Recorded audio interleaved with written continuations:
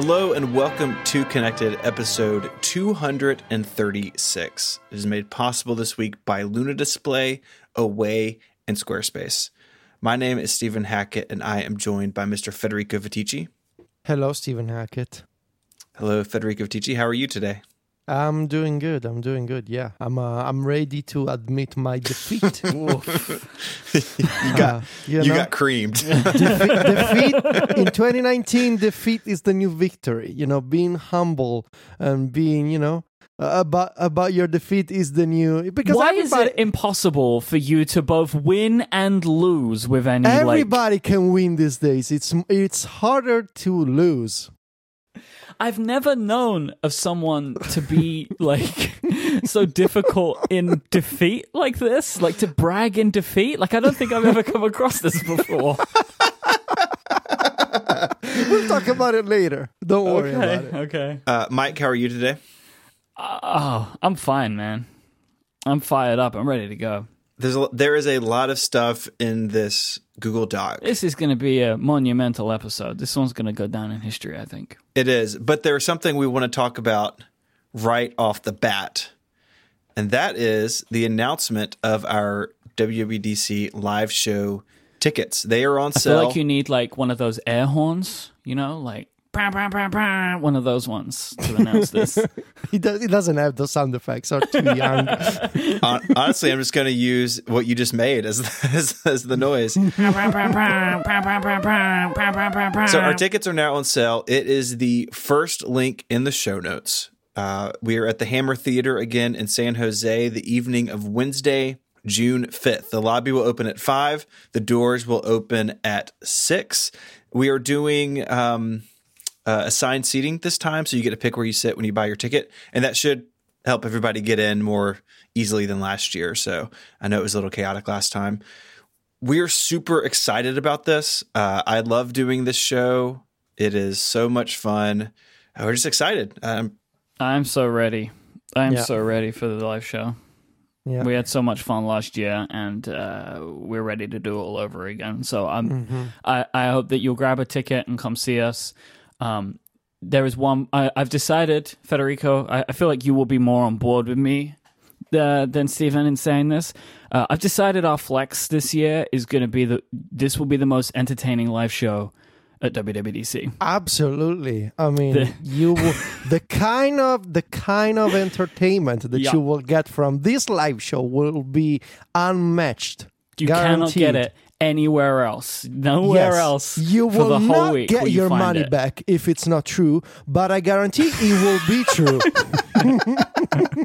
If anything, attempting to get your money back will be its own entertainment. Exactly. Try that, and you will be entertained. So we are It will be bigger. It will be better. It will be faster. Better. I don't know what it means. Faster, stronger. Performance will be better in every single way. Every way imaginable. It's bug fixes over last year's show, is what you're saying. And performance improvements, literal improvements to our performance. Yeah, there will be Steven doing a dance thing at the beginning. Yeah, there will be surprises. There will be questions being asked. It will be fun. Of yourself, of us, of our reality, our existence. It's going to be... I will be asking questions, and I will be taking names. So, can we shoot Mike out of a giant cannon? Well, yeah, that was the stronger part. I have to get stronger to deal with that. Yeah, to survive. Your bones are going to explode. Yep. We're very excited, as you can tell. Federico has been making me and Stephen very nervous by telling us that he must continue working on his secret plans for the show. If you heard the show last year, my favorite part was Federico's secret plans, so I have high hopes for him again. So we're really I excited. I just want to make sure, before I continue to plan this, the internet was working inside the theater last year, right? Yes. The 4G was okay. Okay, perfect. All right. Yeah, all right. I have the Wi-Fi password, so if you need it, we can get you on the Wi-Fi. Steven can get you 5G on AT&T now anyway, so you're going to do real good. I have 5GE on my iPhone, so everything is, well, it's exactly the same as it was before, but now full of lies. Upgraded. An extra lying number. So yeah, if you're going to be at WWDC, make sure you pick up one of these tickets. We're expecting that they'll sell out quite quickly. Yes. So there will link in the show notes. You can go and grab them. Before we move into topics, we have a little bit of follow out. Our friend, and probably your friend, Tyler Stallman, who was on the show now a couple of months ago talking about photo editing. He put up a video that was really a nice compliment to what we spoke about on the show. And if that was confusing to follow because we were talking about photo editing in an audio environment, which I realized like halfway through that episode, I was like, maybe this wasn't the way we should have done this. I think it did okay because I learned some stuff. Like my photo editing has gotten way better since that conversation. So. Yeah, so go check out Tyler's video. If you're not subscribed to his YouTube channel, like, what are you doing? Go do that. But this is a great video that walks through a lot of the stuff we spoke about. And Tyler's just the best. And this video is well worth the watch. Even if you listen to that episode, you will pick up new things in this video, I bet. I actually saw him say on Twitter that he was thinking of the three of us when he made the video. Yeah. Like, he was thinking, which I think is funny, like, if they could understand, like, the whole time I was like, will they be able to understand this? I don't know whether that's a compliment or not. Yeah, if those guys can grasp this, anyone can. Like, I'm not sure what you're actually saying about us. I actually hope that he's thinking about us all the time. Yeah, in every video he makes. Not just in every video. Yeah. So thank you. Yeah, thank you, Tyler. I hope you will continue to keep us in your thoughts in the future. All right. We have a mini topic, and I'm not going to let you off the hook this time. No, we don't. Yes, we do. Federico, tell us about your multiple watches. Look, it's a very simple story, okay? So, a few months ago, I was sent a review unit of a smaller Apple Watch, the 40mm one version. I had the 44 version for myself that I bought here in Italy, and I started testing the smaller one. And how it works, I think Jason talked about this on Upgrade with Apple review units. Sometimes you get a very short loan, other times it's an extended loan. This happens to be one of the extended ones, and I basically realized that I actually like how I got into this rhythm of. The bigger one is the watch that I use during the day. For workouts, because it's got cellular inside, and I associated my Vodafone plan on the 44mm Apple Watch. So I use it to go to the park, to walk the dogs, to work out, to control music, and all the kind of stuff that I do during the day. But then when I'm done, and usually after I've closed the rings in the activity app, I switch to the evening watch, which I realize it sounds like a terrible thing that I'm using two Apple Watches. But I prefer that I can keep separate sets of apps on the two watches. So, for example, I got the auto sleep. Why is that required, though? It's not required. Why can't you just put them all on the same? Like, I don't understand why is there an intrinsic benefit to that? Oh, because I never ran out of battery, and I'm always wearing an Apple Watch. Right. I never take it off. I always have an Apple Watch on me. So when I remove the bigger one, I put on the smaller one, and that's the one that I use for basically night stuff, so like sleep tracking, and I got my complications to trigger HomeKit scenes with the blue lights and the red lights and all that kind of stuff. It's got theater mode enabled so that it doesn't light up when I'm going to bed with the watch, and it's basically just a way to always wear an Apple Watch, never worry about battery, because when I get one, I put the other one on the charger and so forth. And it's totally unnecessary, but it gives me a way to test the smaller one, which is surprisingly more comfortable to use than I was expecting. I always thought the 38mm version was too small for me, but I think the 40 strikes a better balance. It's also a steel, what's it called, space gray steel version. Which made me realize I actually prefer the aluminum version, because the steel one is a little too heavy, and I don't like the way that the haptics feel on the steel watch. So all of these will be hopefully in an article that I want to write about the Apple Watch before WWDC. I have two big stories that I want to try and do before June. One of them will be about the Apple Watch, and the other will be a surprise, but it will not be the surprise I was just talking about. It will be another surprise. I'm a man full of surprises. You're full of surprises. So that's why I have two watches. One of them is an Apple review unit, and in testing this watch, I accidentally stumbled across the idea of, well, it's actually nice to wear two Apple watches, not simultaneously, just alternating them. So that's why. What would you buy next time then? Have this made you make a decision like what is the right, if you were going to buy one of them, like would you go with 40 instead of the, what is it, 44 now? I would still go with 44. Okay. My girlfriend thinks the 40 looks better on my wrist. I disagree. Also, I just love that the screen is slightly bigger, so it's, I prefer the way that the for example, the Siri Watch face. There's a little more space for each card, for each complication. But I don't hate the 40 millimeter version, whereas I really disliked the 38 one. So I think it's better, but it's still not the size for me. It's a good watch though. I just want to double check. You understand the ludicrousness of the two watches, right? When you could Yes, just charge I do. it. All right, cool. I just wanted to get that on the record because I can imagine people are like, what is wrong with him? I think it's ridiculous, honestly. Yeah. Okay, cool. But you have them, so what are you going to do, right? But I have them. I have them. And at the same time, I also think that it's nice to never take it off. Even for those, 45 minutes or 1 hour that you need to charge the main watch or the single watch that you have. Because for years I've done that.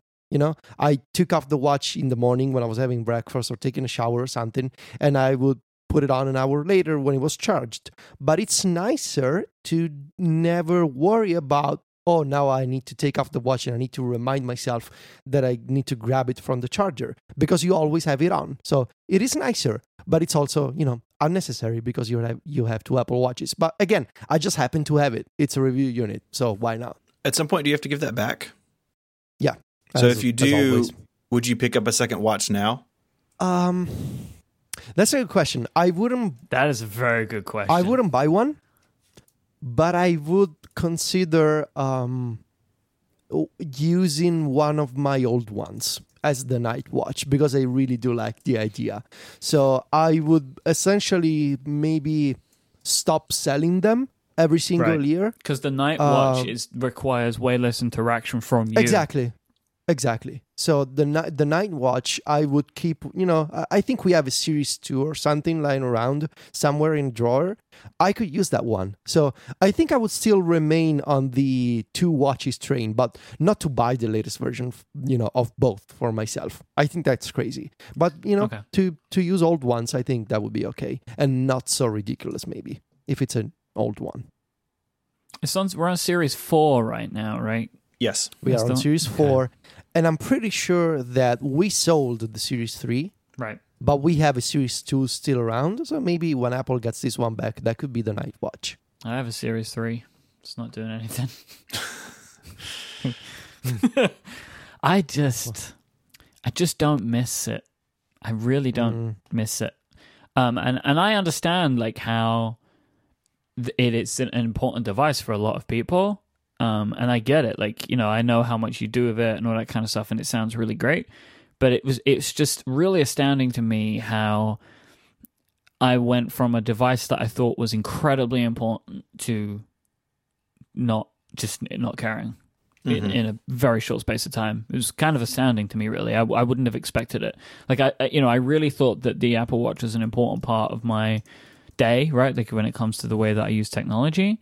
But I have not missed it once in 7 months. I spoke about this on this week's Mac Power Users, but I'm in a place with the watch where I'm just not wearing it unless I'm working out or exercising, and then it goes back on the charger or back in the nightstand. And for me, it's not necessarily about notifications. And I didn't say this very well in the episode, but I realized it sort of later was, for me, I could sit my phone down, but if I'm wearing the watch, that means I'm still tethered to the internet, like still tethered to work and all these other things. And not having the watch on, even with the very few notifications I allow to come to the watch, it's not a management problem of notifications. It's just any notification does this, then I'm still accessible. And that's like the flip side of the coin of like, oh, I can just glance at my wrist and see what's going on and go back to what I need to do.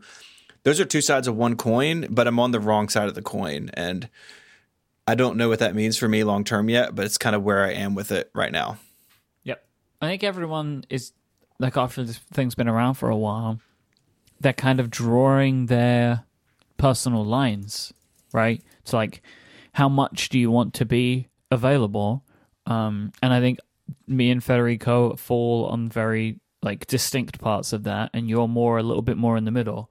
I mean, I wrote about it last year, and that still holds true. The idea of that, I truly believe that it's a this tiny device that it sort of pushes me to be a better me. Yep. Because it's that kind of constant reminder, and also the fact that I, especially since I got the dogs, the idea of I can just go for a walk without the phone. Mm-hmm. That's a really, really big help. That's a bit like, it's just like different use cases, right? Yeah. But then again, there will be a story on the site. I just need to find the time to write about this. But I want to do a proper Apple Watch story, because last year it was actually about the iPhone, about the Apple Watch, about mindfulness and all that stuff. I just want to focus on the Apple Watch this time. So it's one of the two big stories that I want to try and have before WWDC. And now that I said it, I got to keep my promise, because people are going to ask. So that's why I said it, because Carl in the chat is saying, like, you turning off notifications and stuff. And I get it, right? Like turning off all notifications. But then for me, it's like, well, what's this for? Like, there is a whole world of watches that look infinitely better than the Apple Watch, right? Like, the Apple Watch is by far the best looking, like, smartwatch, but it's not a good looking watch, right? Like, everyone can find a watch that they would find better looking than the Apple Watch, because there is such incredible choice in the watch world, right? Like, you can choose anything. So, like, if I'm not going to have it for notifications, then I'm just going to get a different watch. And, like, I know that there's health and stuff, but, like, I can use other devices for that. And, it's like not like a big thing in my life, like training for my personal best. Like, that's not me. And outside of that, like, I would just use my iPhone for everything else. So that's like, just, again, no criticism on you, but, like, that's where I'm coming from with it. Yeah, we can be in different places, and it's okay. Mm-hmm. Mm-hmm. What an idea. So, Federico, thanks for sharing that. I'm glad that we finally got that out of you. Yeah. Is the truth what you were expecting? Just about. Yeah. This is where we find out he's using 4 iPhones. Yeah. Okay. We have a lot to get to, but first I want to tell you about our first sponsor this week, and that is our friends over at Luna Display. They are the makers of the only hardware solution that turns your iPad into a wireless display for your Mac. This means you have a second display that's super portable with basically zero lag and gorgeous image quality. Look, I'm a hardware fan. I like computers and the way things go together, and Luna Display really wins this for me. This little tiny bit of red hardware you plug into your Mac.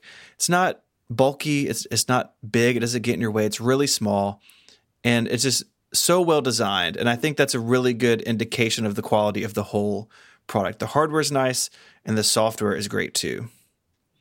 Because setting up extra screens on a Mac can be fiddly, but Luna Display makes it really easy. You just plug in that little bit of hardware and you're good to go, because everything works over Wi-Fi. But if you're a busy person and maybe you're traveling without a Wi-Fi connection, you can do all this over USB as well. Luna Display is a complete extension of your Mac. It supports external keyboards as well as the Apple Pencil and touch interactions, basically turning your Mac into a touchscreen device. And their all-new Liquid Video Engine brings significantly reduced latency and a faster screen refresh rate. Listeners of Connected can get an exclusive 10% discount on Luna Display. Just go to lunadisplay.com and enter the promo code CONNECTED at checkout. That's lunadisplay.com and promo code CONNECTED. So head on over there to upgrade your setup. You're going to love it. The URL one more time is lunadisplay.com, and if you use the promo code CONNECTED, you'll get 10% off. Our thanks to Luna Display for their support of this show and all of Relay FM.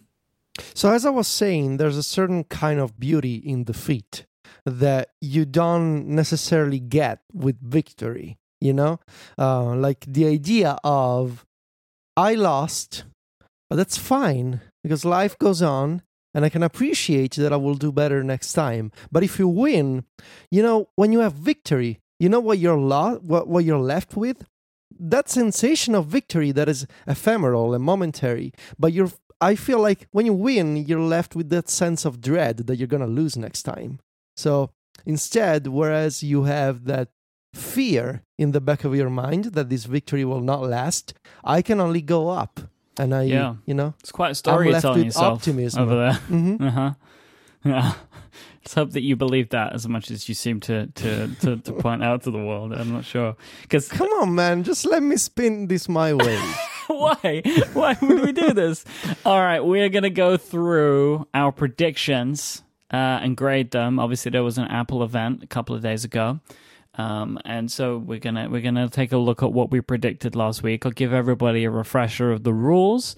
To earn any points, everything that is declared, written down as part of the prediction must come true. No half points may be awarded in any round. 1 point is awarded for any pick deemed correct in the first 2 rounds. And then the third round is our risky pick round. If our risky pick is wrong, you lose a point. But if you get your risky pick correct, you get 2 points. And we all had to agree on what risky was going to be.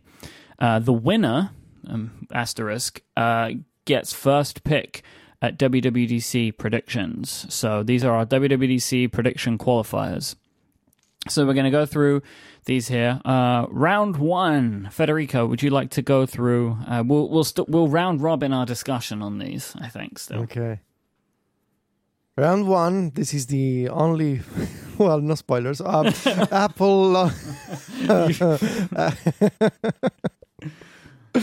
It was my only point and it was taken away from me.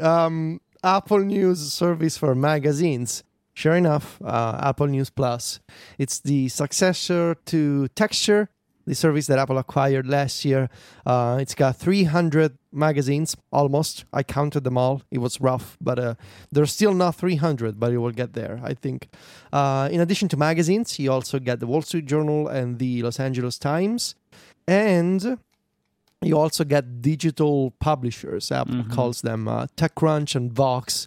You know, TechCrunch has their membership stuff, Extra Crunch, at least the article elements, not the video, not the audio, but just the article content will be available in Apple News Plus. And Vox is also launching the Highlight, I think it's called.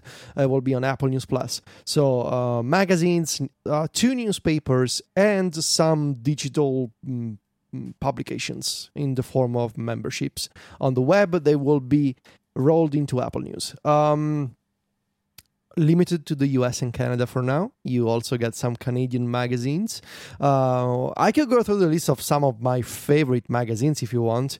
Let's talk about this later. Let's talk about Apple News a little bit later on in the episode, so we can dive into that in a bit more detail. Perfect. Because I know that because I'm interested because I can't use it being in the UK. Okay. So. But initially, I got this point, is what I'm saying. And you got it early. You must have been feeling good. I was feeling good, and then I did not feel good, but we can talk about that later. So my first pick was that Apple would announce a video streaming service, which is Apple TV Plus. And then I kind of saved myself here because I said, which includes content from other providers, but then saying this will either be free content or with you paying for a subscription within the app, which is Apple TV channels. So I'm very pleased because my initial thought was that they would announce the subscription, it would be a price, and there would be content in it. But they kind of announced a lot of component pieces without really announcing them all together. So without that, I probably wouldn't have gotten this point. So, but yes, Apple TV Plus announced, not a product that anybody can get yet. We don't know how much it costs. We don't know anything about it other than the fact that it exists. And then the Apple TV itself has got new functionality like TV channels where you can subscribe to HBO and Stars and stuff like that. So that was my point that I'd picked up. We all did well in this first round, I think. So my pick for this round was the video streaming service does not launch until at least May 1st. And like you alluded to, this is a multi-step process, but the new Apple TV app with channels, so content from Showtime and CBS All Access, etc., just like Amazon Prime Video, they've said that is coming in May, and then their own stuff is coming later. So a point for me. And this all does qualify, in our opinion, as even the TV channel stuff, because this was rumored, but like there's functionality that Apple has spoken about kind of confirms it. Apple will be streaming the content. So like if you sign up for HBO, the stream comes from Apple. It doesn't come from HBO. And then there's all this extra stuff like being able to download that content to your device and stuff, which a lot of providers don't actually let you do, but Apple is letting you do, which I think is kind of cool. It is cool. So we did very well starting out, all three of us. Cleared up. Then it takes a turn for one of us. Yeah. My second pick was Apple will also announce. And now this is where I share my conspiracy theory. Apple will also announce a service bundle to get multiple services for one integrated fee. Before you share your conspiracy theory, I just want to say that I feel really bad for you because this one felt like a lock. Like, I lost the draft on Upgrade primarily because of this service bundle thing, because I had a couple of picks related to this. It didn't get announced. Everyone thought it was definitely going to be announced, right? Because it just makes sense. If you have 5 streaming services coming out, which or like 4 or whatever, there'll be a bundle to put them all together. Well, joke's on you, none of them are here yet, right? Except news. So there's no bundle because there's no streaming services. So what's your conspiracy theory? I believe that Steven and Michael conspired deep. to force me to use this pick, making fun of the fact that, oh no, it's so obvious they're going to do a bundle, you should pick it. And they conspired. When exactly did this conversation happen? They conspired behind my back so that I could go home with 0 points, as we'll see the final result. They wouldn't let me get not even 1 point. You know, here's the thing though. You actually played yourself because this was going to be my pick, my first pick, but you got in the document faster than me. So if you were more lazy, you wouldn't have lost. Well, no, because he had first right. So if remember? Random.org screwed you. Yeah. Well, I think... Which also could have been a conspiracy. Could have been. Mike did that. Who knows if it was actually accurate. The thing that's surprising about this is we all assumed that these... Maybe they won't be launching yet, but Apple would tell us how much it cost, and they didn't do that. Like, we don't know how much TV Plus is going to cost us. We don't know how much Apple Arcade is going to cost us. What I find interesting is that you're not denying the conspiracy allegations. I'm going to speak to Mike now. Mike, if we... talk to him about his theory, it only gives him credence to believe these wild things, and so we just move past it. What do you think? I feel it's one of those like I neither confirm nor deny type situations. Sure. Okay. Yep.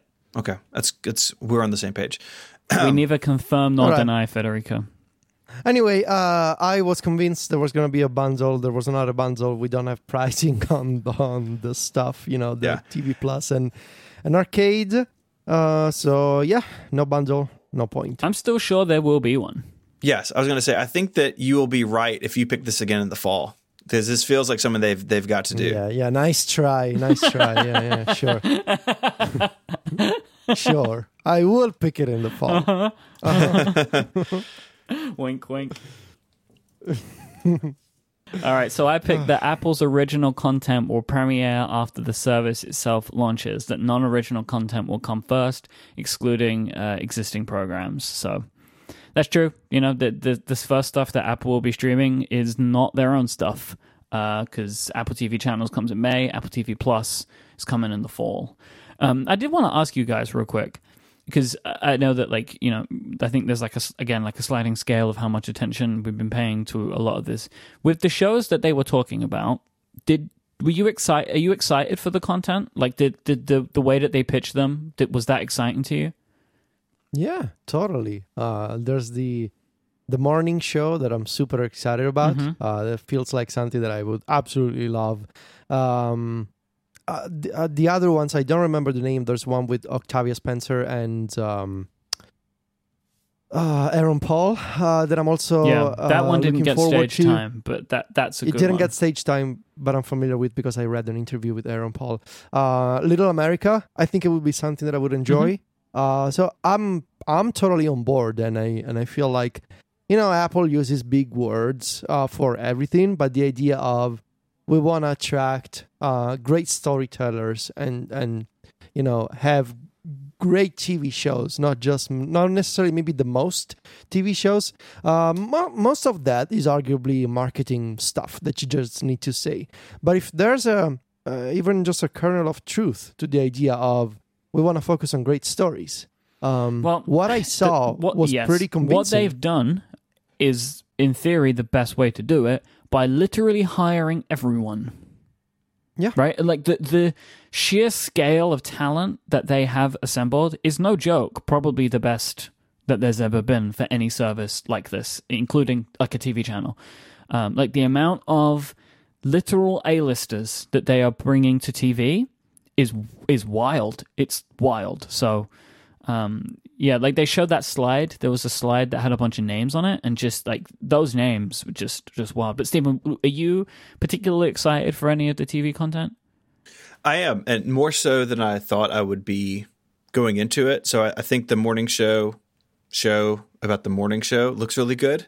I think too, one thing that excited me, not for me, but as a parent, is like the whole Sesame Street catalog, like that stuff. I'm so into. That I don't think Apple did a good job. They do not have the Sesame Street catalog.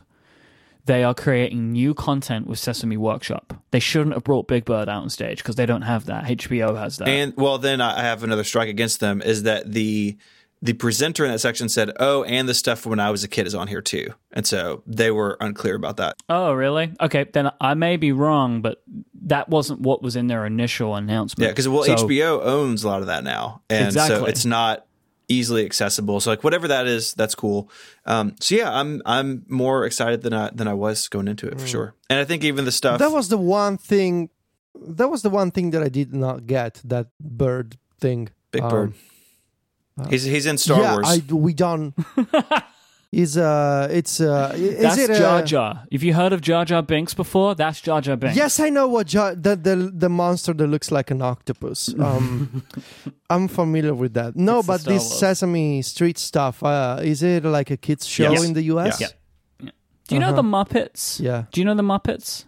Like Kermit and stuff? Yeah, the green lizard. It's like thing. that, right? It's like that. Oh, so the Sesame Street is not the Muppets. No, okay, no, same company, but not the same output. So, like the Muppets is one thing. Sesame Street was like, let's educate kids about numbers and shapes and color and stuff like that. It's kind of like the Blue Tree in Italy. We call it like a kids educational show. And they had a dodo as a mascot. You should Google Albero Azzurro and see I can definitely spell that. Put a link of that in the show notes for our listeners. They had the dodo. Okay, so it's the Blue so Tree. Kids. I get it. I got it. Okay. All right. So my pick in this round, I thought I lost this.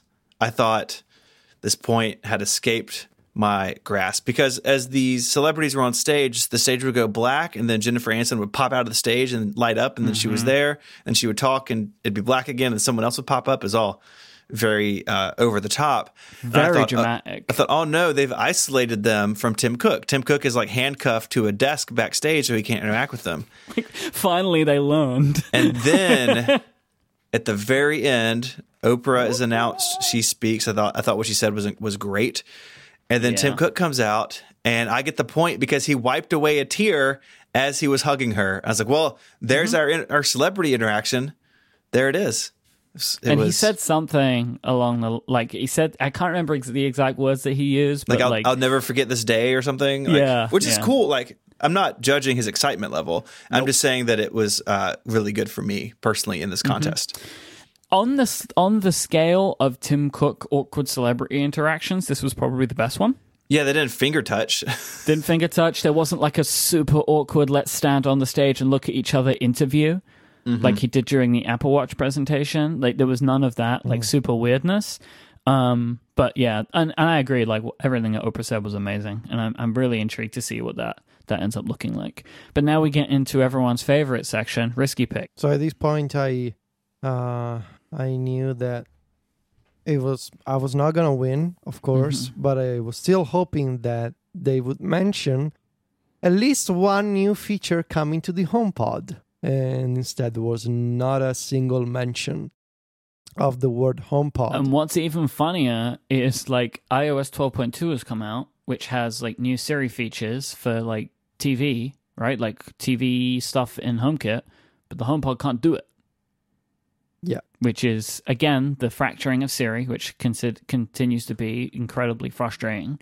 So the HomePod has not gotten an update yet, which was kind of hilarious. Yeah, so not a single feature coming to the HomePod, and not only did I not get 2 points, but I actually lost the single point that I collected thanks to Apple News Plus. So that means that I ended this game at 0 points, which is a very cool number. It's a good number. 0 represents a lot of things, but it's 0 points. So I was very proud of myself because Apple did announce their video game subscription service, Apple Arcade, during this event. It was one of those things that I still stand by my thinking. Like a lot of people have said, oh, that should have been a WWDC announcement, but it really doesn't feel like... It's like Apple has put up a page where you can like submit your game to be considered. But I think for a period of time, this is like Apple's people find who they want to work with and they work with them, and then they can expand it out later. So yeah, I got it. Apple Arcade, the video game subscription service.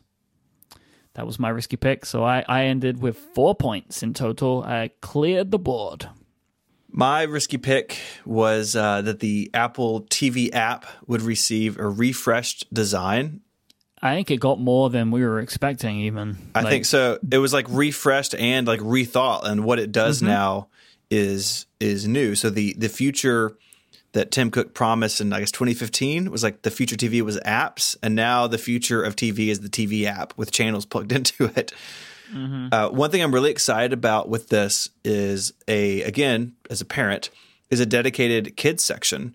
Netflix does this, and I think honestly pretty well. So like the kids can pick up the Apple TV remote and go to the kids section of Netflix, and whatever stuff Mary and I have been watching isn't there. It's all laid out where they can pick a character or a storyline. And I think that's great. And the interface looks really good, I think, of what we've seen from what Apple's doing. There's a lot of dark elements to it, which is really interesting. Currently, tvOS has some dark elements, but this seems to go even further, which I think is good. You don't want white, bright elements on a television. So I think even wilder is how many places the Apple TV app will be available. Like they're really casting a wide net. This was actually one of my non-graded picks, was that I think, that it would come to Roku and Fire TV, and they announced exactly that. That should have maybe been my risky pick. But anyway, so they're bringing it to Roku and Fire TV, and we spoke about this. If you remember when they were putting all the TVs up, and they had like... They announced HomeKit support on Samsung, LG, Sony, and Vizio, but only Samsung were getting what they called the iTunes Store, which we knew was bull, right? Like it wasn't getting the iTunes Store. It was just all they could say at the time. And I remember we spoke about it then. Like not only will it not be that, it will be Apple's streaming service, but that we also this is obviously an exclusivity period, and it will come to the other TVs, and that's the case. So Samsung gets it first, and then the other ones will be getting it later. And I think that it's all coming. Like the first round of it all is coming in May. But honestly, like, the best thing for most people to do is just to buy a Roku or a Fire TV. You should get the little stick. You can get them in 4K. They're like $50. And then you can put that support on any TV, which is huge. And I think we're definitely trending towards iTunes going away now, because of the what they've done. Like they've really seemed to integrate the movies and TV content more into the new TV app than previously. And like even on the website, it kind of says like that you'll get all of your movie and TV stuff in the TV app. Right? I think they're kind of they're starting to move away from iTunes now. Yeah. I think that all of that leaves the Apple TV itself, the actual hardware, in a weird position because it's still really expensive. And when you can go just buy a Roku stick for a fraction of the price. But see, this is the thing. I actually think it leaves it in a less... I understand your point, but I think that it leaves it in a less weird position because Apple can continue to keep selling its overly priced box, and they haven't had to change it. Because like if they didn't announce the Roku or Fire TV, they had to have an option, but now they don't need one. So they can continue selling the really expensive Apple TV 4K to people like us who will buy it because we want the full Apple experience. But they now, like, you can just go buy an Amazon Fire TV stick and it's not going to be as good, but you have it, and that's the option. So now they don't need to worry. I think it also, we can talk about this with Apple Arcade, that may be the Apple TV hardware's distinct feature over the Rokus and everything else of the world. 100%, yeah. So there's that's a good point. You know, because gaming has always worked on the Apple TV every time they try it. Yeah. I have like a little thing about the Apple Arcade, and I want to see, Federico, if you agree with me. There has been a long adage that Apple doesn't get games. I think Apple gets games now. Judging from the companies they have reached out to and how they presented, the idea of we want to curate a service with great games that focus on storytelling and no in-app purchases on multiple platforms. There's rumors of controllers being required on the Apple TV. I think they took a good look at their previous stumbles. And you look at the website and you see names like Mistwalker. That's the company of Hironobu Sakaguchi, is the creator of Final Fantasy. You see Us Too, the makers of Monument Valley. Not the three of us. You see all of us too on there. We're making 1, 2, 3 game. But like there's stuff like Lego is in there. Lego is in there, yeah. Like Hot Lava, which is by the creators of Don't Starve. Yeah. There's like this weird, you saw this, like I've seen this floating around Twitter. They sent out an email that had a screenshot that had No Man's Sky in it, which is not something that they've announced, and that is incredibly intriguing because that is a console level game. And there's other stuff like Overland, which is a game that's been in development for a long time. It's coming out on the Nintendo Switch is here. Sega have got a game, like they're bringing Sonic Racing to this platform. And the other part of it, like the other part of why I think like Apple is getting it, is they are acting as publisher of a lot of these. Now they kind of gloss over this, but they said that like basically they are financially helping these companies make their games. That means Apple's the publisher. And like that's the right way to do this. That's how they can get these companies to make stuff that is exclusively for them by paying upfront, they're paying them probably an amount of money for exclusivity plus an advance.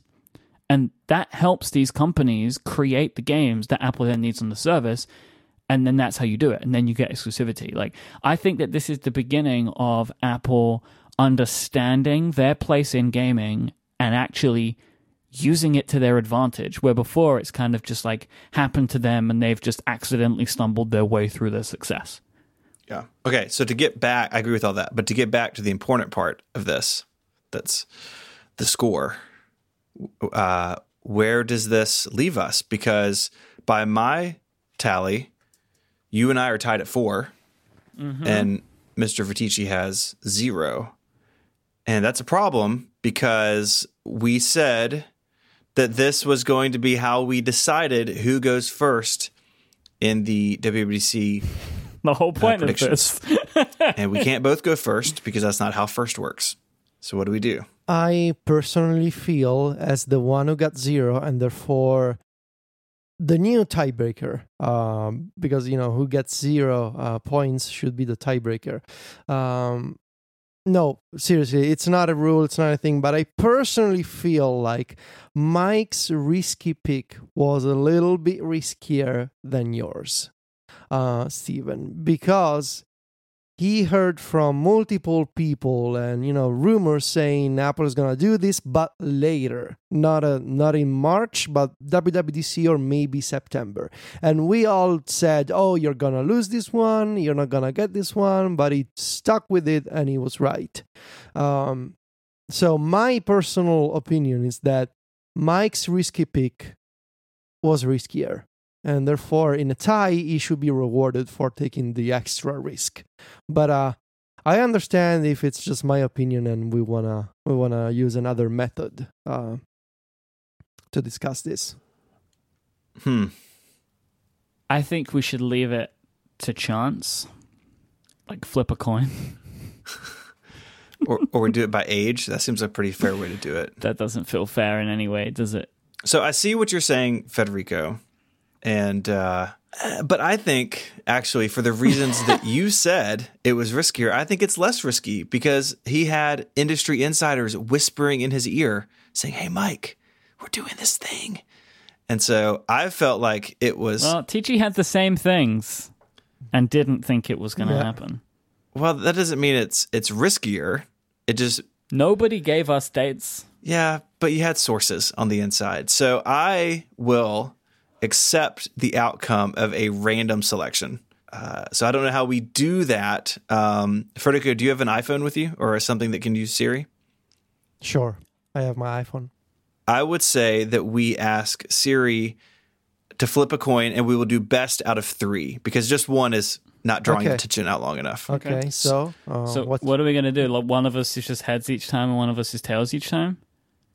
Like just the whole time? Or do you want to mix it up? Like how are we going to pick who's heads and tails? I would say that we pick the same throughout, and I will let you pick because I am a gracious co-founder. Okay. All right. I'll take heads. Okay. Michael is heads. Therefore, we can try now. I'm going to go with Siri on my iPhone. Okay. Flip a coin. Heads. Heads. 1 point. Okay. Oh. Flip a coin. It's tails. Are you guys ready? Are you ready? Oh my god! Yeah, the pressure. I'm ready. Yeah. This is so much more exciting. All right, so this one decides who's the official winner of the Apple It's Showtime event predictions on Connected, and the person who wins will get to go first for WWDC predictions. And I would say after this break. This episode of Connected is brought to you by Away.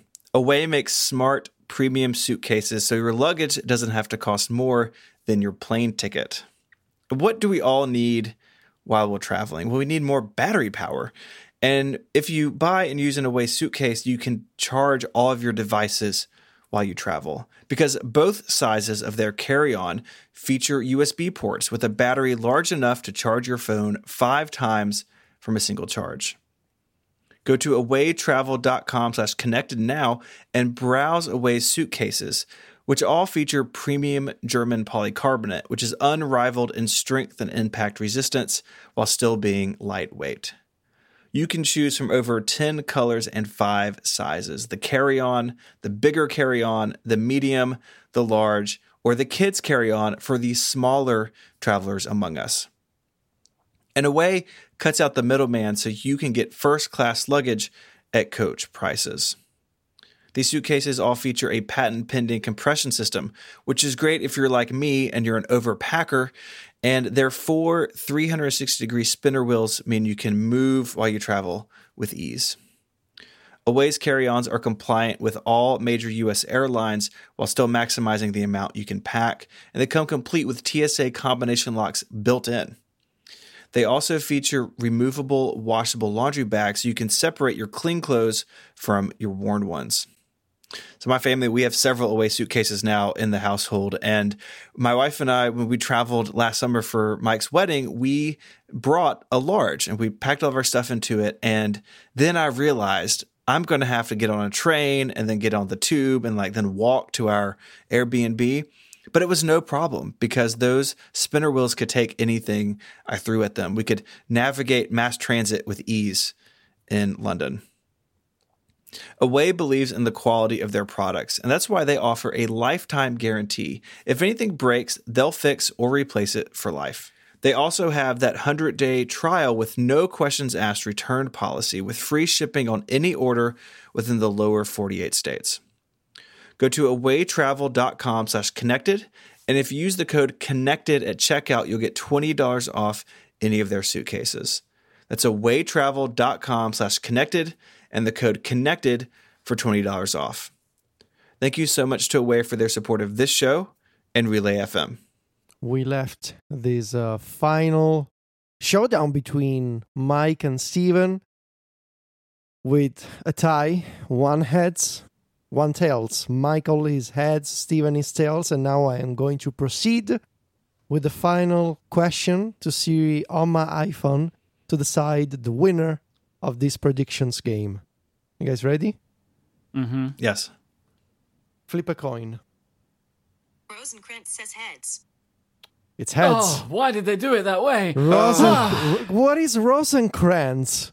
It's from Shakespeare. It's Shakespeare. I don't get the joke. Rosencrantz says heads. Well, Mike is the winner of Apple March event predictions on Connected. You will get to be first at WWDC, and you will get to decide the order of WWDC predictions. I already know what you're gonna do, but congratulations! Congratulations! Thank you so much. Thank you so much.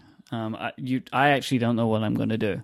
I haven't even decided if I'll put myself first yet. I need to think about the strategies. Yeah, because sometimes, the most obvious things are wrong. Just exactly. Federico was first this time, and he got 0 points. So it's not an inherent. Sorry, Federico. It's not an inherent advantage. That was so. That was so tense. We have new AirPods. I want to talk about them because I think all 3 of us ordered them. Mine showed up like 20 minutes before we started recording. But Federico, yours came in, and you've written a really nice hands-on impressions post, and I'm curious to see what you think about them.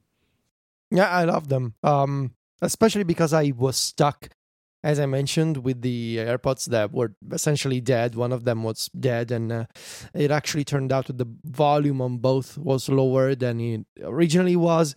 And as I tried to put it in the article, I think there's nothing visually different about them. They're still the AirPods. But in using them, they're brand new. And so in being able to have the original, the pristine AirPods experience again, it reminded me how much I love the idea behind the AirPods. The fact that you have these earbuds that are totally wireless and that they actually produce good sound. There's wired earbuds that sometimes cost even more and they sound worse than AirPods, which have no wires. I feel like the 2 big new features here, the wireless charging in the model that I got and the support for hands-free Siri activation, I'm liking both of them a lot, and especially the Siri stuff. It's been only 24 hours since I got them, but I'm already finding myself using Siri more because when I'm around the house and I'm wearing AirPods, before I would try not to use Siri hands-free Siri activation with my iPhone, so I kept the listen for the invocation phrase option disabled, so I just used the HomePod. But with the AirPods, because they're using the microphone, which is right next to my mouth essentially, and because Siri sounds crystal clear just like on the iPhone, but now coming through the AirPods, it feels more convenient to use. It's faster. It's always right there on you. You can talk to it and it responds immediately. So I'm finding myself using Siri more and more for all kinds of things that I actually use Siri. Shortcuts is a big thing, of course, but also HomeKit and playing Apple Music and, running other shortcuts from apps, not from my custom shortcuts. So that's really convenient. Like the idea of you have this high quality Siri voice that is always in your ears and you can talk to. And also the wireless charging, it's exactly what I was hoping it would be. You just take the AirPods and you just place them on a charging mat and it starts charging. There's nothing to discuss really, except the fact that maybe it's a little odd that, and no, I was not talking about AirPower. It's a little odd that the charging indicator does not stay on indefinitely. Yeah. I wish it did. Yeah, I wish it did, but also the charging mats that I have, they all have their own LED indicator, so I know when they're actually working. So it's not a big deal. Yeah, I would prefer like if I don't know how they would. You could like tap the case and it would come on, because I wouldn't want the light on all the time, right? Like that would frustrate me to just have a light on all the time, like especially if I was charging it by my bedside or whatever. But it would be good to get a way to get it other than opening the case. I've seen people complaining about putting the light on the outside, but like it makes perfect sense to me that you would put the light on the outside now, because you want to see when you put it down on the charging pad that it's accepted that it's charging, right? Like you want that. Yeah. You don't want to come back later and be like, oh no, I didn't see them. The other physical change in the case is really subtle, but the wireless charging case now uses aluminum in the hinge instead of stainless steel. And it seems like, according to people on Twitter, like Mark Gurman was asking people last night, that is because the stainless steel got in the way or interacted poorly, I guess, with the wireless charging. So if you get the regular case, it seems like that's still stainless steel. But like on mine with the wireless case, that hinge is aluminum. Just a small detail, but one that I guess was important to deal with. It feels different, the new case, in a way that I can't tell you, but I just know it feels different. It's just clean. That's the word you're looking for.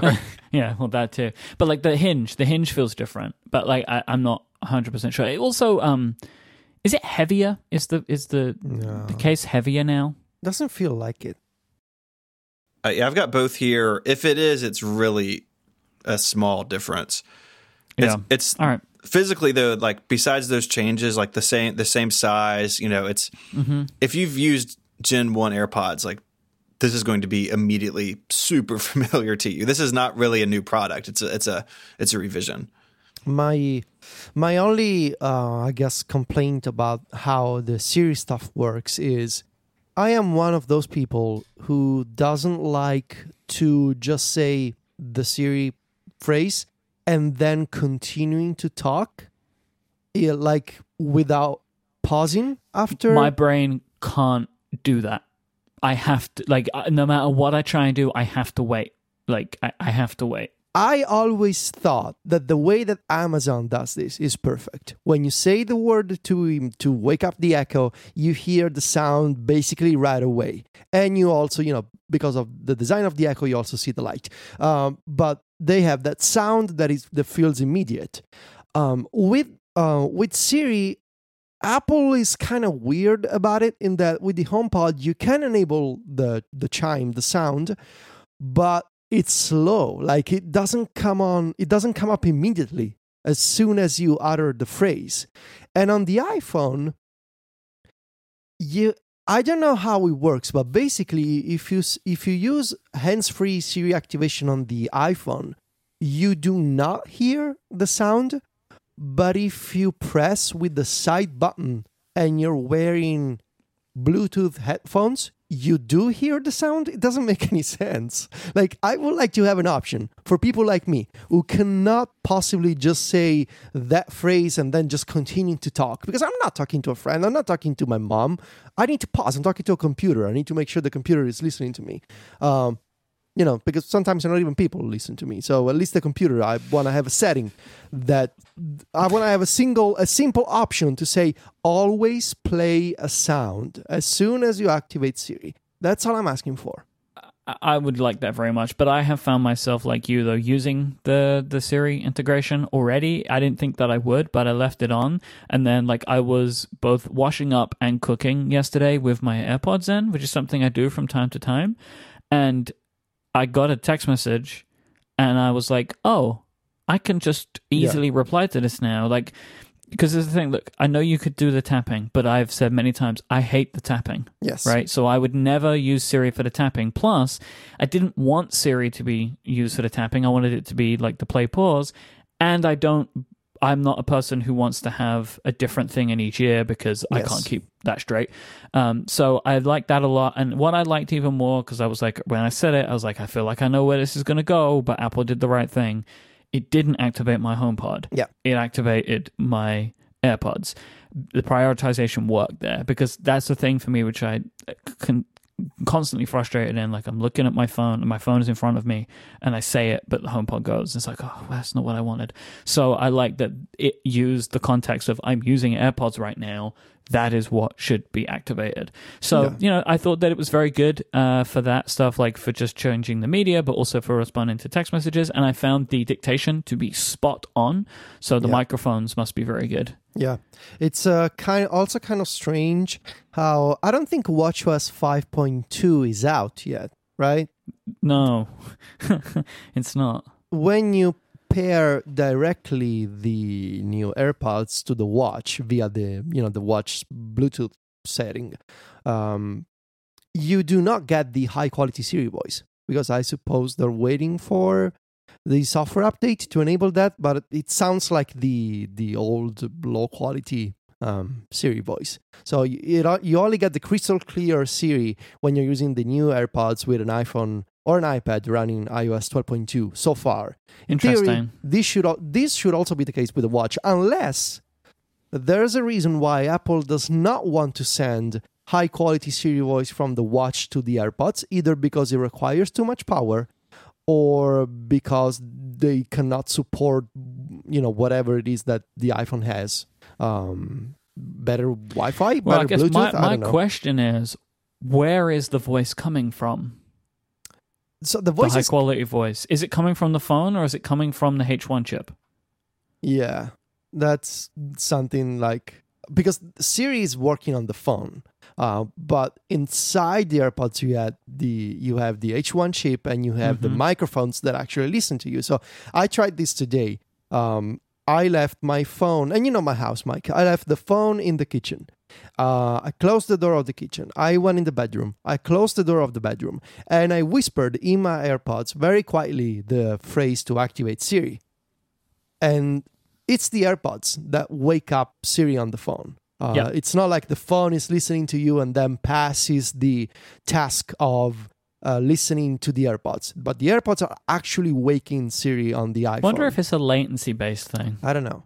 So because the latency's better, they're able to send a higher quality. But the only the new version of iOS recognizes the AirPods, right? So like they're just assuming it's like either old AirPods or old like other Bluetooth headphones, maybe. I don't know, but it is interesting. Like, and it is. I think it's actually it is a feature that I think I will use more than I thought that I would have used.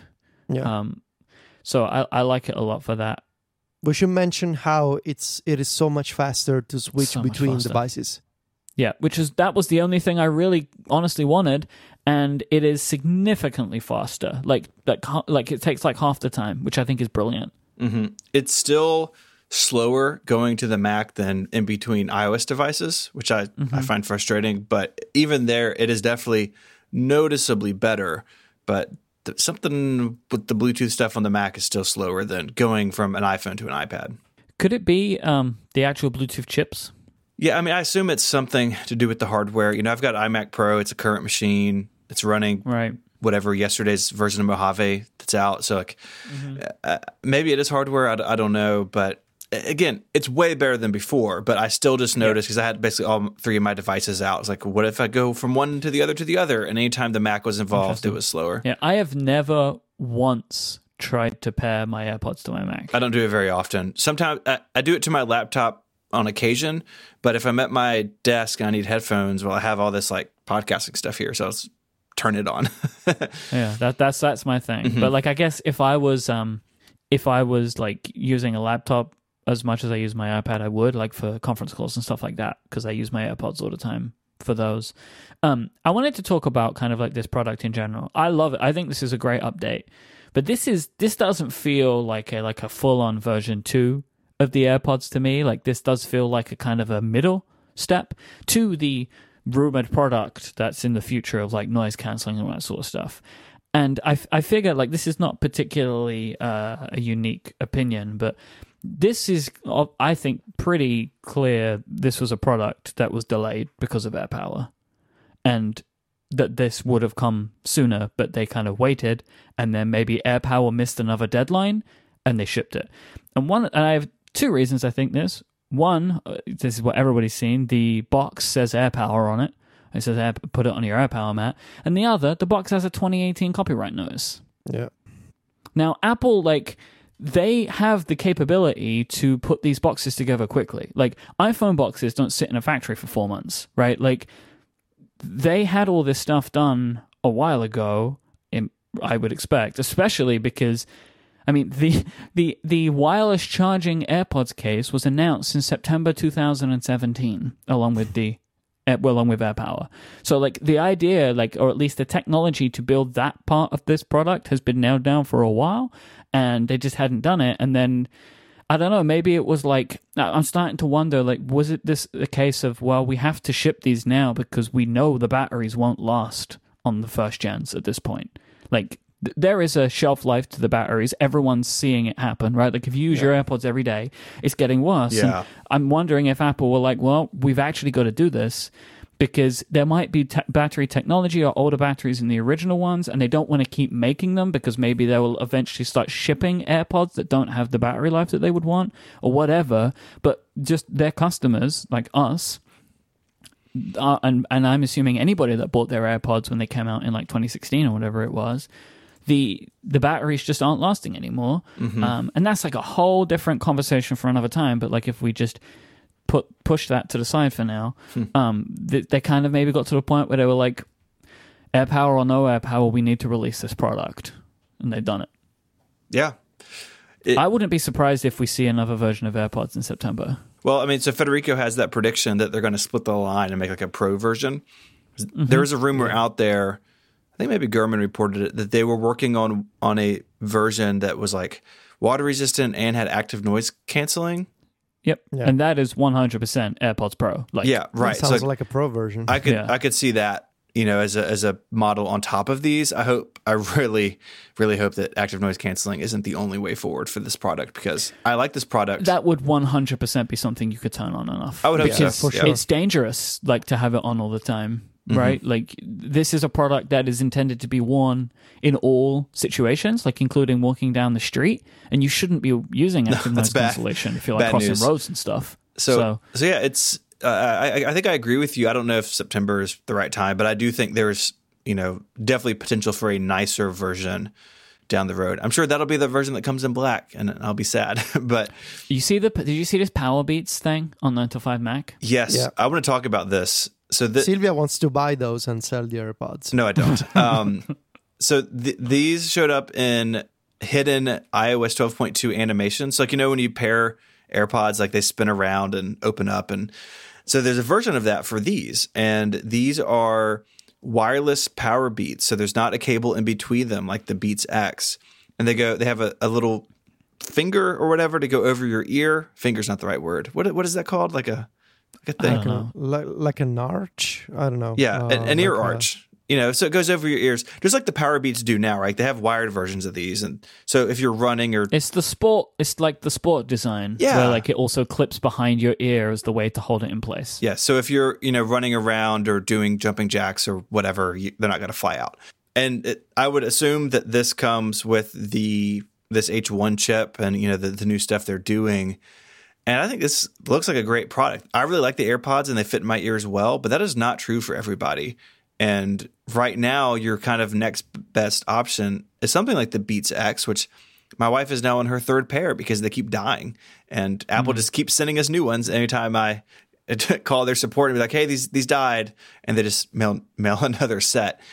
And so I showed these to her. I was like, you know, would you be interested in something like this that gets rid of the wire? And she definitely is. And I think a lot of people would want something that's truly wireless, where there's not a cable even between the two sides. I would imagine these would do well. I bet the battery on these is killer because it's bigger. Mm-hmm. Like, they're bigger. Yep. They have that whole big section that connects to the clip part. I bet there's a bigger battery in there. Mm-hmm. I do wonder if there's a microphone in these, or how it would sound. So, because the Beats X, the microphone is on the cable. And that is true for the wired Power Beats as well. So I assume it's got a microphone. And you see what else is on those? Buttons. They have buttons on them. Mm-hmm. Yeah. So I think this will be a great option for people who want something more than the AirPods. I think it'll be cool. Mm-hmm. Yeah, this is like a real alternative rather than the Beats X, which was kind of like a, I don't know, like a consolation prize a little bit. Yeah, it definitely felt that way. So it seems like we're all liking our new AirPods. That's good. Yep. Okay, so we're going to get into the sort of stuff from the event on Monday. Not necessarily running through the news, but talking about things that have happened since then, our impressions of some of this stuff. But first, I want to tell you about our final sponsor this week. This episode of Connected is brought to you by Squarespace. Make your next move with Squarespace. It lets you easily create a website for your next idea, and you can have it at a unique domain name, use an award-winning template, and much more. So think about the sort of thing you'd want to create. Maybe you want to have an online store to sell things that you're making, or maybe you want to have a portfolio to show off your photography, or maybe you want to be like Federico and blog about Macs. Well, Squarespace is the all-in-one platform that lets you do all of that stuff.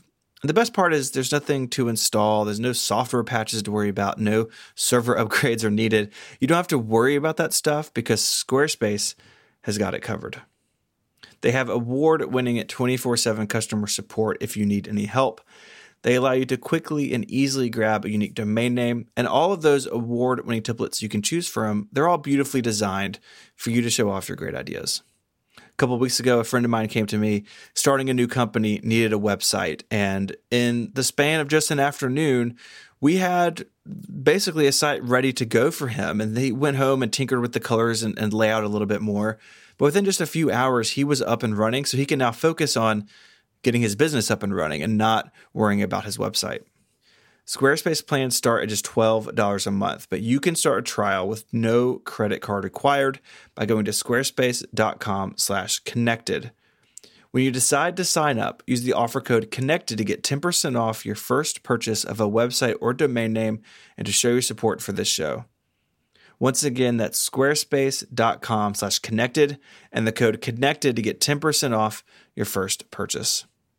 I'd like to thank Squarespace for their support. Squarespace, make your next move, make your next website. Apple News Plus is the only new service that Apple announced, which is immediately available. And it's not available in the UK. It's only in the US and Canada right now. It's coming to the UK later on this year. But because Federico lives in America now, he has it, and Stephen, you have it too. So I'm interested in understanding what you two think of Apple News Plus. It's pretty much what I was expecting. It's a combination of both traditional Apple News content and these magazines that are still using the PDF format from Texture.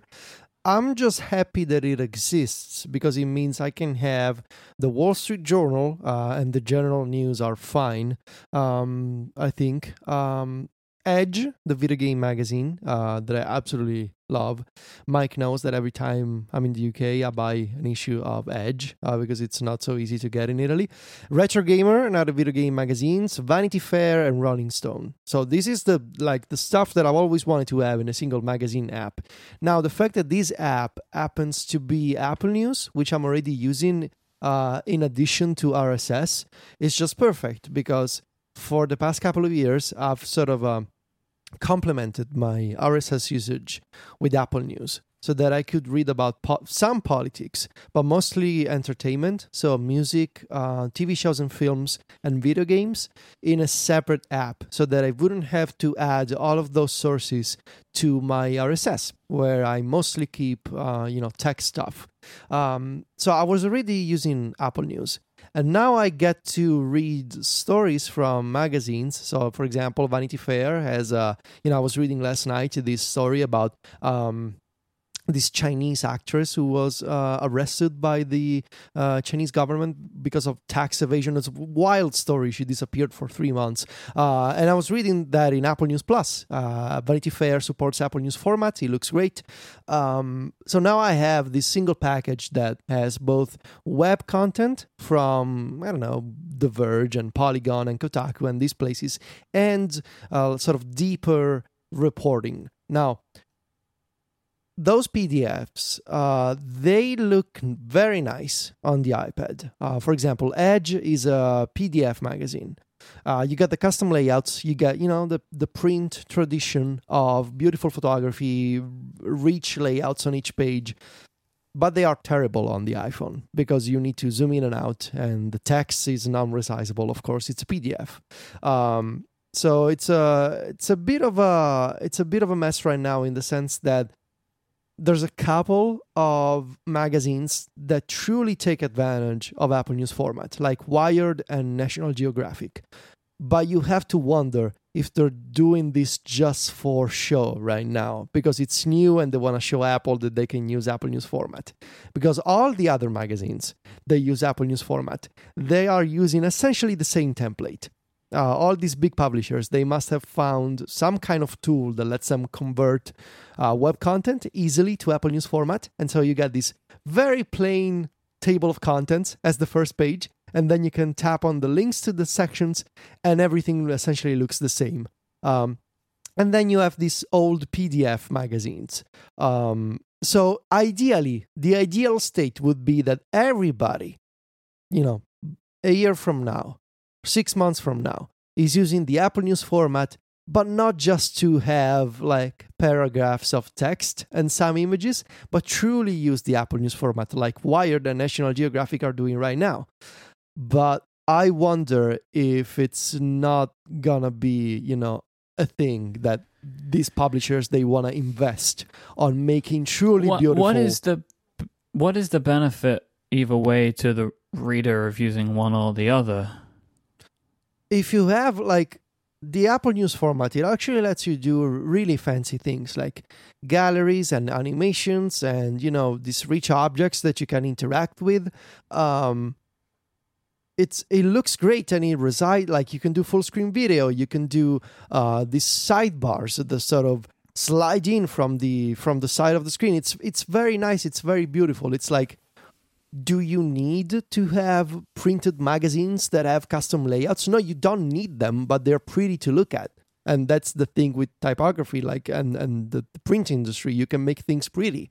And with the Apple News format, with the templates that most magazines are using, you sort of lose that. You gain the option to resize text, which is fantastic on the iPhone because it's a smaller screen. Yes. But you lose that, I'm trying to think of a good word here, but that spark that sort of makes printed magazines special. I just wonder if the benefit, the from a cost-benefit analysis point of view, like, do publishers want to invest in making these Apple News format magazines that require, designers and multiple hours of work just for Apple News? But time is a flat circle. That was the problem with Newsstand, right? It was, you got to make your own app to work in this. And Apple News format obviously involves less work than that. In fact, if you're on WordPress, there's like plugins that do it. I mean, it can be pretty simple, but it still requires these content makers to invest in it, at least to a degree. And until it's proven that it can make them money, I don't know, some of them just aren't going to do that. And it's super, super easy if you make a magazine to make a PDF, because it's probably in PDF. Right? Exactly. You just put them in Dropbox or whatever, and you're good to go. Yes, that is a little frustrating, especially on the iPhone. You open some of these PDF ones, you're like, oh, this is not as good as it could be. But I'm hoping that changes. But then you open them on the iPad. And they're so pretty. Like, I was taking a look at Edge. You open that on the 12.9-inch iPad Pro in landscape. I mean, my God, it's so beautiful. It looks like a magazine. Because here's the thing. A magazine like Edge would suck in Apple News format. Yes, exactly. Because Edge is like an incredibly meticulously designed magazine. That's part of the point of it. Mm-hmm. Yeah, exactly. So, and it's always been that way. Like, I was reading Edge 15 years ago, and it was like each issue was a marvel of design. And could they recreate that beautiful design in Apple News format? Probably. They could do something real pretty with the Apple News format. I bet. But not you know cheaply. What I mean? That's Exactly. And it's not like you can, if you're a publisher, you're going to say, well, okay, so do we need to invest in making our digital designs better, fine, we'll invest. But is it going to be exclusive to Apple News, or can we reuse this Apple News format anywhere else? And the answer is no, because it's a fork of HTML. You know, it requires custom notation in JavaScript. Like, it's going to be exclusive to Apple News. So unless you're at the point where somebody comes to you and say, look, we're actually making good money from Apple News, maybe we should invest in making custom designs just for Apple News. Well, then at the point, maybe yes, the answer is we're going to make a beautiful design just for Apple News. But until that happens, I fear that we're just going to see these basic templates based on plugins or, these tools that let you convert from HTML to Apple News format. And I know because we have a plugin on Mac Stories. It's nothing fancy. It's not spectacular. It's not a custom design, but it's functional. It's a bunch of HTML wrapped in Apple News format. So until these big money publishers actually see the big money coming in from subscriptions and Apple News Plus, we're just going to get either the PDF or the plain old Apple News format with nothing fancy about it. I want to see what Wired and National Geographic do. If it's something that they're doing just for this month's issue, or if it's something they're going to keep up. I'm curious to see what they do. I want to talk about real quickly the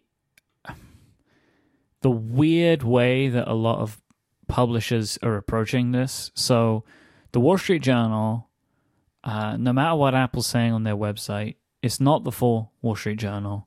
The Wall Street Journal are putting a subset of their categories available for Apple News Plus for a couple of days. It's not everything. It's only available for a few days after publishing. So, like, for me, like, you can tell me, Federico, like, I only want the technology coverage, and I don't know if that's in the Apple News Plus stuff. And then today, TechCrunch, there was an article on TechCrunch but just slamming it. Like, the idea of algorithms and, like, the devaluing of journalism, which is really interesting. I mean, this is a very TechCrunch thing to do. Like, that is not a slant. Like, something I've always liked about TechCrunch. It feels like their writers are allowed to write about whatever they want. Like, I've seen them many times slam their corporate overlords, whoever they might be, right? Like when they're owned by AOL or whatever. So Josh Constine has written this article about, like, he, as an employee of TechCrunch, is concerned about TechCrunch being a part of Apple News Plus because of the issue with a big company owning the algorithm, and also, like, the fact that, this is extra crunch is something that they will sell you for, was like $10 or $15 or whatever, or pennies on the dollar on Apple News Plus. So it is a concern, and I think that is one of the reasons why everyone's just publishing PDFs, because nobody knows what this is going to end up looking like, especially if it's true that Apple's taking 50% of it. Yeah. It's a bit. I was asked by someone on Twitter, do you plan on putting Club Mac Stories on Apple News Plus? And the answer is a huge no. Absolutely not. No. Absolutely not. Why would I give up the money that I'm making off the platform that I control for? Because literally every single person that subscribes to Club Mac Stories would cancel, because they're all users of Apple products, right? You would expect. Yeah. So why would you keep paying? You just wouldn't do it. And something that I also want to say, because I always get this kind of feedback from there's some Apple News diehards on Twitter. There's a couple of people, they know who they are. They think that, it's so easy to support Apple News format. Just write the code and it's so easy. It's never easy to if you have an existing publishing platform, to add additional layers of custom code for something else. It's never as automatic as you think. And even when you have plugins are a beautiful thing, but they can also ruin you. Because once you start installing plugins, it's not a one-click solution to anything. It always introduces maintenance, and it always introducing additional development time, because then you got to figure out what's wrong with the plugin. And what I'm trying to say is there's always a cost to adopting a new platform. There's a technological cost and there's an actual cost. And for me, it's not worth it to rewrite my what we do for Club Mac Stories for Apple News format, but it's also not worth it to lose the money that I'm making from the service that I control. Quickly, before we move on from news, just a couple other threads. One, it turns out that the Mac app in particular is super leaky. Steven Trout-Smith just discovered how you can export all the PDFs. You can just get everything. So that's not good at all. He showed me how he was doing that. Just make a PDF. Got some work to do there, Apple News product team, I guess. It was also crashing the day after launch, but that seems to be resolved now. I guess it was on the server side.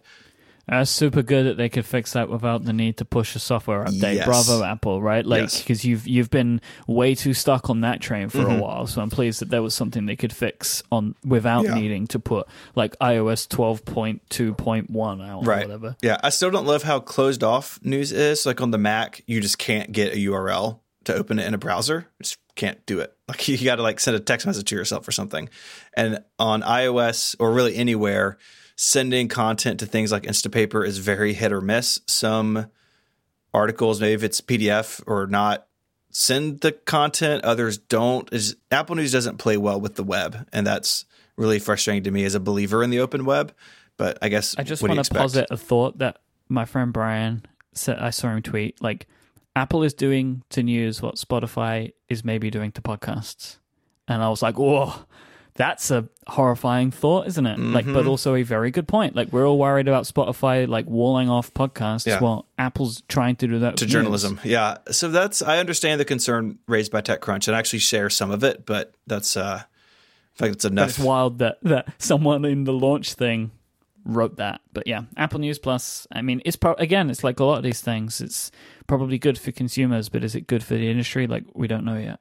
So let's talk about something else that could be good for consumers, but I think is a little weird. So the Apple Card that was announced, their credit card deal, it seems to be the most popular of these announcements. Like Kyle's the Gray was saying how it's like way more views on YouTube, and it seems to be what people are most excited about. Neil Patel, The Verge, said it was the most popular story for the day on the site.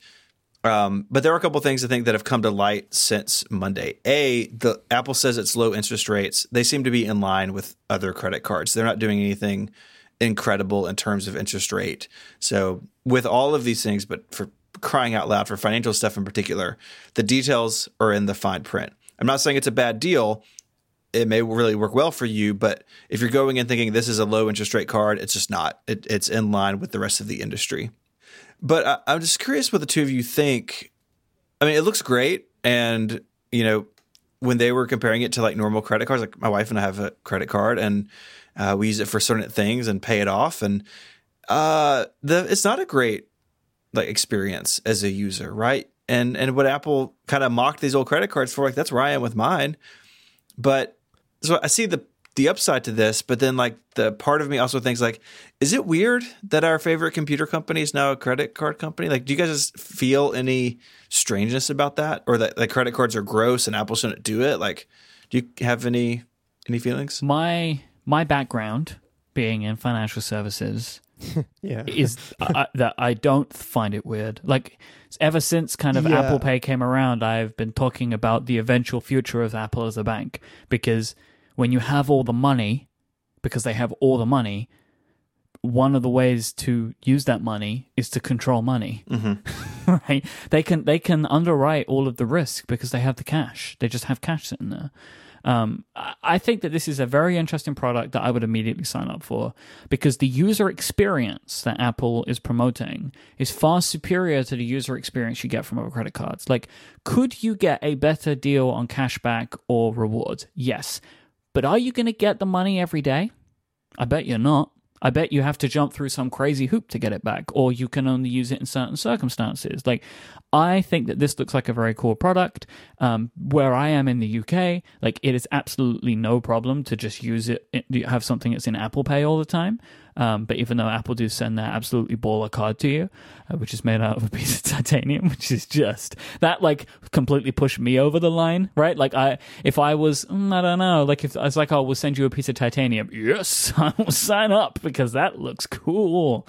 I really hope that some bank here in the UK looks at this and wants a piece, because the reason that we can't have this, I think, one of the key reasons is Apple Cash, so what used to be called Apple Pay Cash, doesn't exist outside of the US right now. Apple needs a partner for that before they can even think about the card.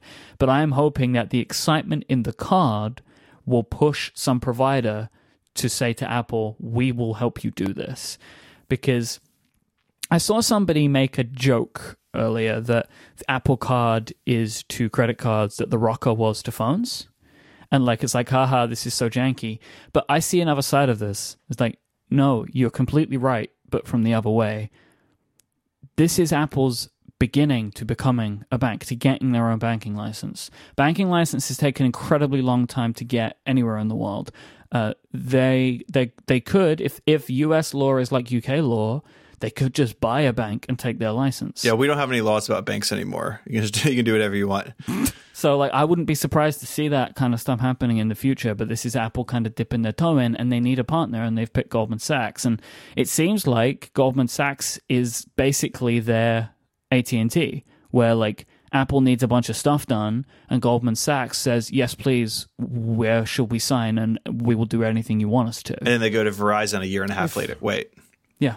That breaks down somewhere. It feels to me like thinking that banks are creepy and weird is an American thing. Like, I don't have feelings about banks. It's not something that I usually think about. Yeah, I think it's like that in the UK if you're thinking about the existing banks. But we have all these like everywhere in Europe. So we have all these what are called challenger banks, these new young banks, right? Yeah, that are way more internet focused. Fintech startups. Yeah. That's exactly it. Yeah. So we have these in Europe because of a bunch of data stuff that we can have. So like there is a slightly different view, and a lot of the stuff that is coming with Apple Card is stuff that exists in applications and banks in Europe, but does not exist in the US in a lot of places.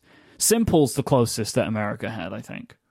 Yeah, or like Monzo in the UK, yes. or N26. Mm-hmm. I have N26, it's very good. But also, I don't know what, honestly, I don't know what cashback is. I don't know what interest rates are. Mm-hmm. I'm not a responsible adult, so what do I know? That's totally fine.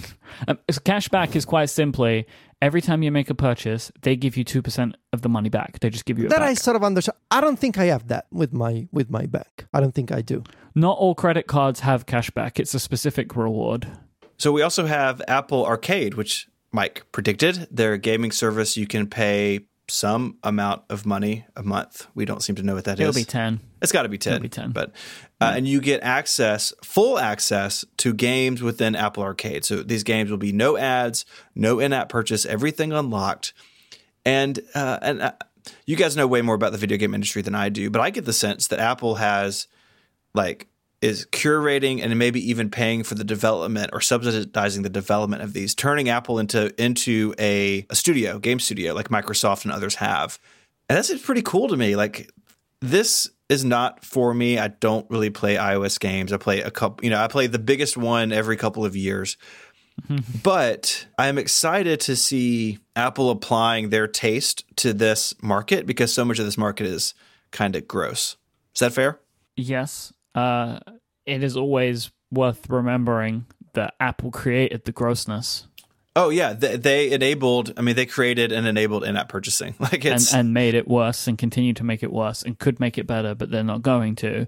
And the way that they're going to try and fix the cesspool that they created is this service. And the presenter Ann Tai, she basically said something that I loved, which is, it's hard to compete with free. And I was like, yeah. I'm sure it is, but they have attracted a lot of very, as I said earlier, a lot of the right talent. That they're going down the right route with it. I like that, all these games are playable offline. It's going to have its own tab in the App Store. This is where I will be going to get all my new iOS games, like 100%. And they said they called out, like, these are going to work on iPhone, iPad, Apple TV, and Mac. I don't think all these games will. I don't think they all will. But I think a lot of them will. And I think that's great, like that you will have them available to you everywhere, mm-hmm. and it makes a more cohesive system. I'm keen how they're going to make all of that work. This is why I don't think every game will be able to work on the Apple TV, for example. or the Mac, because some of these games are going to need touchscreens. Yeah. But I think that they will be encouraging heavily, and maybe depending on how much money they've given you, if it's going to work on all those platforms. Mm-hmm. Maybe this is what finally brings touch to the Mac. I'm just kidding. That's crazy. Can you imagine if this was the final, the final? Oh, we can do it now. We can now play Angry Birds or whatever. No, Angry Birds won't be in here. Only good games will be in here. They specifically showed Angry Birds. Oh no! And also there was I saw this tease, I think it was on Tom's Guide, of an Angry Birds AR game coming out in the summer that apparently was in collaboration with Apple, which this is obviously one of them. That's what the future of AR is. It's flinging birds into blocks. Mm-hmm. And then we spoke about Apple TV, Apple TV Plus. Is there anything else that we wanted to touch on that? Like, I one thing that I didn't say was my thought on the shows. I think a lot of them seem great. I'm really excited about C, which is the Jason Momoa show. I didn't really have a full grasp of what that show was about, but I think the premise is really good. And if you don't know, this is the show that is rumored to be the most expensive show ever produced per episode. More expensive than Game of Thrones. Wow. That'll be fun, just to see what that buys you. Yeah, you want to test Apple's seriousness? These are the things. Mm-hmm. That 1 billion... They've spent that a long time ago. They're into the multiple billions now, I'm sure. It's got to be. But they showed that one a lot in the trailers, and it looked very Game of Thronesy in lots of expansive scenes and lots of CGI. Epic. It just feels huge. I think it'll be cool to see. And again, and here's another example of a guy in a very, very, very successful superhero movie making a show. They had Captain America just sitting there. They didn't even bring him on stage. He was there, right? Well, he was watching out for Nazis. He was busy. That's true. Oh, by the way, remember my risky pick of them all coming out and doing that photo? Yeah. So close. They published a photo that they took in the morning with all the people that they brought in. So close to getting that one. Well, it was your non-graded pick, I think. That's it. Non-graded pick. That's it. Cool. Well, I think that does it. There's been a lot going on. It's been a very busy March. But now we're at the end of it because April is just around the corner, which is hard to believe. Mm-hmm. If you want to find links to the stuff we talked about, and most importantly, links to our live show at WWDC, look in the show notes in the app you're listening to this in, or on the website, relay.fm/connected/236.